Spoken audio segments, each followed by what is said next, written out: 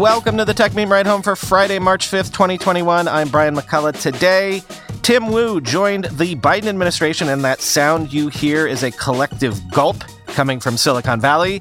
A tweet undo button has been unearthed. Turntable.fm has resurfaced. New data suggests the death of Silicon Valley might be slightly exaggerated. And, of course, the weekend long read suggestions. Here's what you missed today in the world of tech. I've said before that Tim Wu has been one of the most influential people in terms of shaping how I think about tech, both its history and its economics and its culture. But beyond that, he's also been known for years now as being a big proponent of various antitrust ideas relating to the tech industry. He literally coined the term net neutrality, so regulation, antitrust, all that stuff has been on his plate for years. And thus, eyebrows are being raised, no doubt, in the highest levels of the tech oligarchy today by the news that Tim Wu is joining the National Economic Council as a special assistant to President Biden for tech and competition policy, quoting the New York Times. The appointment of Mr. Wu, 48, who is widely supported by progressive Democrats and anti-monopoly groups, suggests that the administration plans to take on the size and influence of companies like Amazon, Apple, Facebook, and Google, including working with Congress on legislation to strengthen antitrust laws. During his campaign, Mr. Biden said he would be open to breaking up tech companies. Mr. Wu has warned about the consequences of too much power in the hands of a few companies and said the nation's economy resembled the Gilded Age of the late 1800s. Extreme economic concentration yields gross inequality and material suffering, feeding the appetite for nationalistic and extremist leadership. Mr. Wu wrote in his 2018 book, The Curse of Bigness, Antitrust in the New Gilded Age. Most visible in our daily lives is the great power of the tech platforms, especially Google, Facebook, and Amazon, he added. His role, with a focus on competition policy, will be a new one in the National Economic Council. Mr. Wu will also focus on competition in labor policy, such as non-compete clauses enforced by companies and concentration in power in agriculture and the drug industry. The job does not require Senate approval. Mr. Wu is best known for advocacy against powerful telecom companies and for coining the term net neutrality, the regulatory philosophy that consumers should get equal access to all content on the internet. More recently, he has turned his attention to the gatekeepers like Facebook, Google, and Amazon that dominate speech, search, and retail online, end quote. As many have said on Twitter this morning, I think we just got our biggest indication yet about how the new administration might be thinking about tech and antitrust. Some big news broken today by one of your fellow listeners to this very podcast. Jane Mansion Wong, hello Jane, unearthed an undo feature that Twitter is apparently working on. People have long asked Twitter for the ability to edit tweets. This is not that, but it does look like a mechanism for folks to really consider if they want to put that tweet out into the world. In other words, this looks like an undo feature that has sort of a ticking countdown tied to it, quoting The Verge. A potential animation for Twitter's long-rumored undo send feature has been discovered by app researcher Jane Mansion Wong, giving us our best look yet at how it might work. The interface shows Twitter's familiar "Your tweet was sent" dialog above a new undo button. The undo button doubles as a progress bar, which appears to show you how long you have to undo a tweet before it gets sent. Gmail offers a similar option for emails, where it provides a short window to stop messages from being sent after clicking the send button. Undo Send has been a rumored part of a paid Twitter subscription tier after it was first mentioned in a user survey last year. It might not be the edit button that Twitter users have been requesting forever, and which will probably never happen, but it would still offer users the ability to quickly stop a tweet from posting if they spot a last-second typo or bad take. Jane Mansion Wong is an app researcher who digs through code to find unreleased and unannounced features. Last year, she was among the first to spot Twitter's Birdwatch initiative to allow users to root out misinformation on its service, and she also spotted Twitter's overhaul of its verification system prior to its official announcement, end quote. This probably makes sense in a world where suddenly audio rooms are all the rage. Turntable.fm has relaunched. with involvement from its founder, and also a new site, turntable.org, is expected to launch into beta in April with a subscription fee, quoting The Verge.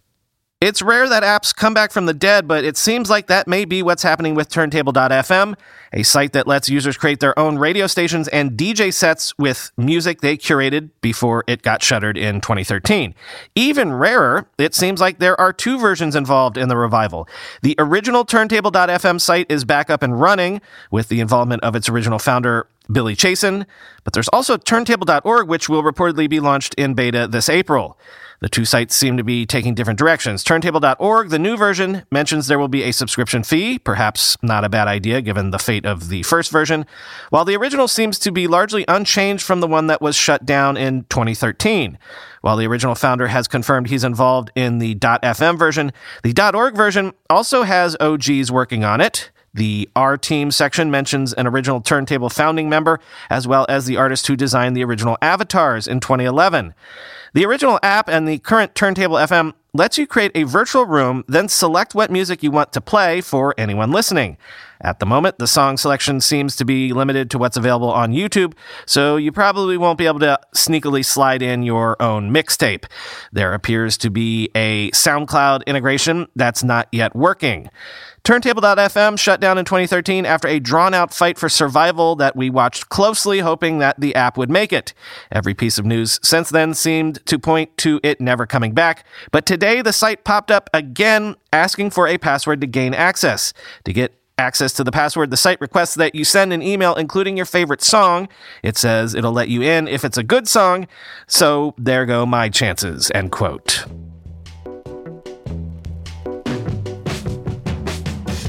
And on the whole topic of if Silicon Valley is over, in quotes, here's some interesting data. A new report from Telstra Ventures says that 96.9% of tech startups stayed in the Bay Area in 2020. Of the 3.1% that up and moved, 21% of them moved here to New York, 21% moved to other parts of California, and 12% moved to Texas. Quoting the former Business Insider, now apparently just known as Insider, quote, "Notably, Austin, Texas was not the city with the most significant growth in startups. Denver, Colorado was at 21% growth. Despite the financial stressors of the pandemic, the survey found that venture capital investment in 2020 was up over 2019 by 4%. And Telstra added it was, quote, Dallas and Fort Worth that had VC's attention with a 66% boost in the number of VC investments made in 2020, end quote.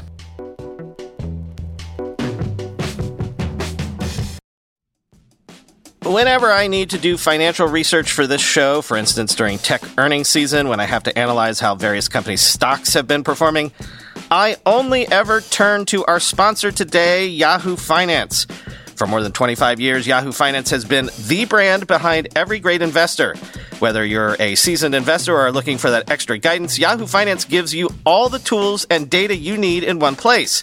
They are the #1 finance destination producing a holistic look at the financial news cycle, including breaking news, original editorial perspectives, analyst ratings, independent research, customizable charts, and so much more.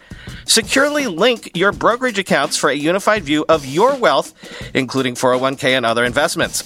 A comprehensive perspective is what sets apart great investors, and it's how Yahoo Finance ensures you have the insights to look at your wealth in its entirety. With a community of over 90 million users each month, their real strength is helping you on your way to financial success. For comprehensive financial news and analysis, visit the brand behind every great investor, yahoofinance.com, the #1 financial destination, yahoofinance.com. That's yahoofinance.com. We all know there are things in life that you have to compromise on, but when it comes to your health, there is no compromise. So don't go back to that one doctor who uses your appointment to catch up on the latest headlines, their family group chat, their crossword puzzles, just because they're available right now or they take your slightly sketchy insurance. Instead, check out ZocDoc, the place where you can find and book doctors who will make you feel comfortable, listen to you, and prioritize your health. And you can search by location, availability, and insurance, so literally no compromises here, because with ZocDoc, you've got more options than you know. ZocDoc is a free app and website where you can search and compare highly rated in-network doctors near you and instantly book appointments with them online.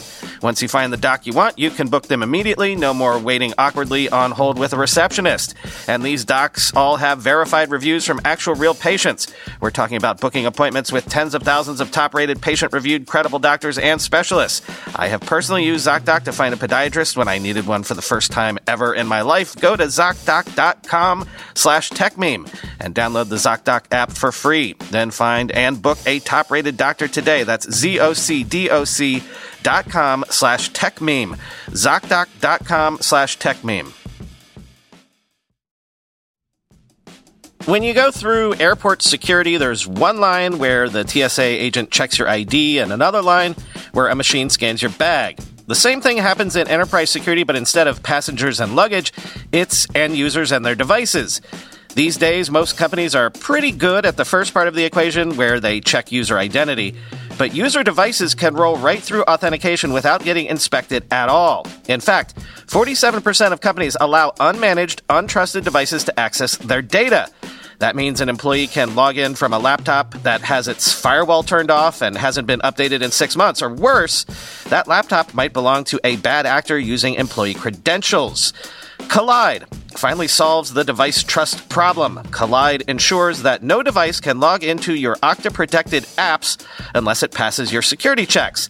Plus, you can use Collide on devices without MDM, like your Linux fleet, contractor devices, and every BYOD phone and laptop in your company. Visit collide.com/ride to watch a demo and see how it all works. That's KOLIDE.com/ride, collide.com/ride. Time for the weekend long read suggestions. First up, some analysis from Vox on this concept of the streaming wars and how many seats may or may not be left when the music actually stops. This kind of runs counter to what we've been hearing. Quote, Antenna, a subscription analytics startup, says U.S. consumers subscribed to just 1.5 streaming services in January of 2021, on average. 2 years ago, when streaming services still pretty much meant Netflix and Hulu, that number was at 1.25, which means that even though we've seen a slew of services debut recently, most people still aren't paying for them. And even if they do take out their credit card to sign up, they're likely to stop paying for them after sampling. Antenna, which says it uses data sampled from online bill payment services to assess what people are actually spending money on, has laid out the challenge facing Viacom, CBS, and pretty much every other streamer pretty clearly in the data sets below.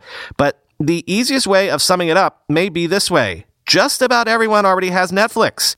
And Netflix customers were less likely than other streaming subscribers to pay for anything else, which presumably has something to do with the fact that almost everyone has Netflix.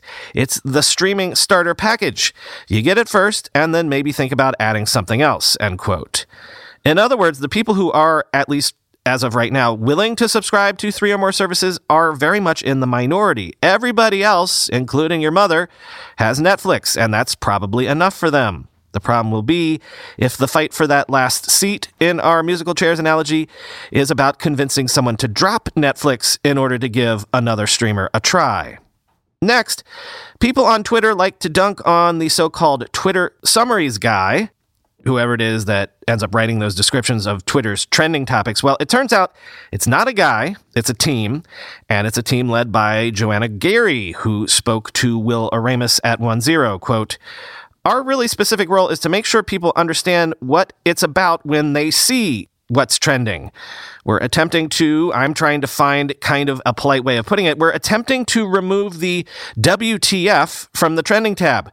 We want you to know that Betty White is just having her birthday. We don't want you to think, oh no, she has died. Our goal is to give you the gist so you're not spending 5 minutes looking at the trend trying to figure out what it even means, end quote. And Mike Murphy at Protocol takes a look at the race to build vaccine passports. If the prognosticators are right, and at least here in the U.S., the supply ramp-up is going so well that hopefully every adult that wants a vaccine can get one by June, the next question will become, well, summer vacations? how can you prove that you have a vaccine in order to get on a plane or go to a concert or do whatever? Should it be a piece of paper, an app on your phone, QR codes, maybe something on the blockchain? Mike looks at all these possible solutions. Quote, "It's entirely possible that as more people start to get vaccinated, vaccine passports start to become the norm. You walk to work, still masked, of course, scan a QR code reader in the lobby and are let in. You go out for lunch and your loyalty card app has a discount for in-store shoppers verifying they're vaccinated. Your concert ticket is also tied to Health Pass information that you shared earlier in the day with Ticketmaster. But there are more than a few hurdles ahead of the companies rushing to turn these concepts into realities," end quote. Something I learned from this piece is that places like Hawaii are considering requiring visitors from the mainland to have some form of vaccination passport, so keep that in mind when considering your summer plans. Fast Company has a new spin on rebuilding the cable bundle. What if I told you we need to rebuild the DVR? Quote, "In theory, you shouldn't need to record anything when services like Netflix and Amazon Prime make everything available on demand. But now that every big media company has its own streaming service, all that instant gratification has come at a cost. Watching TV now means bouncing between dozens of different apps, each with its own separate menu system, catalog, and watch list. Say what you will about the stodginess of cable, at least it put everything in one place. That's why a tiny company called Fancy Bits, founded by a pair of former GitHub employees, is bringing the DVR back. The company's $8 per month channels service takes video from a wide range of sources, online cable, channel feeds, live streaming apps, over-the-air broadcasts, and even on-demand services like Netflix, and puts it all into one menu. It does this primarily by letting users create their own personal copies of the content, just like an old-school DVR. In doing so, Channels is performing an end run around streaming TV's thorniest problem. While tech titans like Google, Apple, and Amazon are racing to build their own unified TV guides with the blessing of major streaming services, Channels is achieving the same goal by ignoring those companies entirely. It's funny, right? Because what we're building towards is something that was sort of built 20 years ago, says John Maddox, one of Fancy Bits' co-founders. Really, we're just trying to make this single place for people to go and watch their TV that everybody is looking for, end quote. Right, I just want a playlist for just the shows that I have in mind to watch. My own personal mental queue, if you will, even if that spans across several different services. Next, the Wall Street Journal takes a look at Tencent, China's largest tech company, and also the one that maybe still has the biggest overlap with U.S. consumers. Quote, "Tencent is best known for WeChat, its ubiquitous Do Everything app in China, and is the world's largest video game company by revenue, with hits such as League of Legends and Honor of Kings. Listed in Hong Kong, Tencent's own stock has been driven up by the strong performance of its core activities as the coronavirus pandemic sped up the adoption of digital services in China. Its market capitalization is now close to $900 billion, making it China's most valuable company. The company has also bet extensively on Chinese and overseas startups in areas such as gaming, social media, entertainment, and electric vehicles.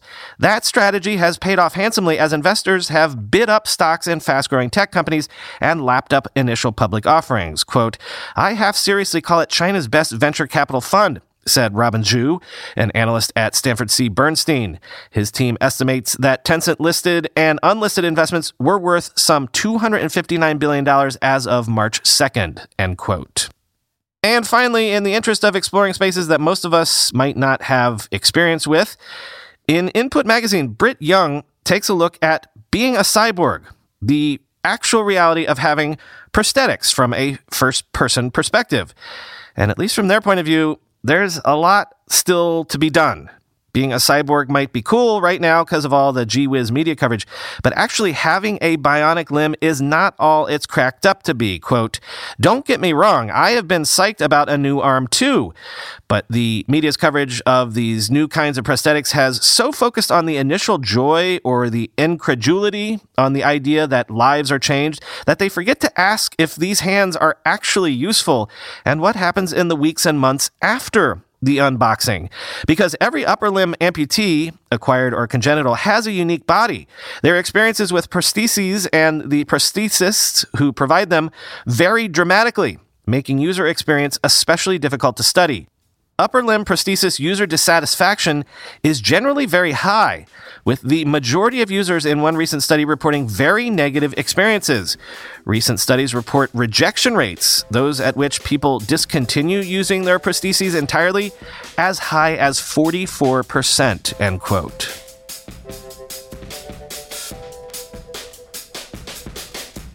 A whole bunch of housekeeping items to mention for you today. First, I got access to Twitter Spaces last night and was able to run a test room. Yes, we are able to get our audio in there, so the next room experiment we do will probably be on Spaces, not on Clubhouse, which means, in theory, everyone should be able to participate. I'll give you plenty of warning before we try it, but it might not be for a week because Chris, I believe, is going to be busy for most of next week.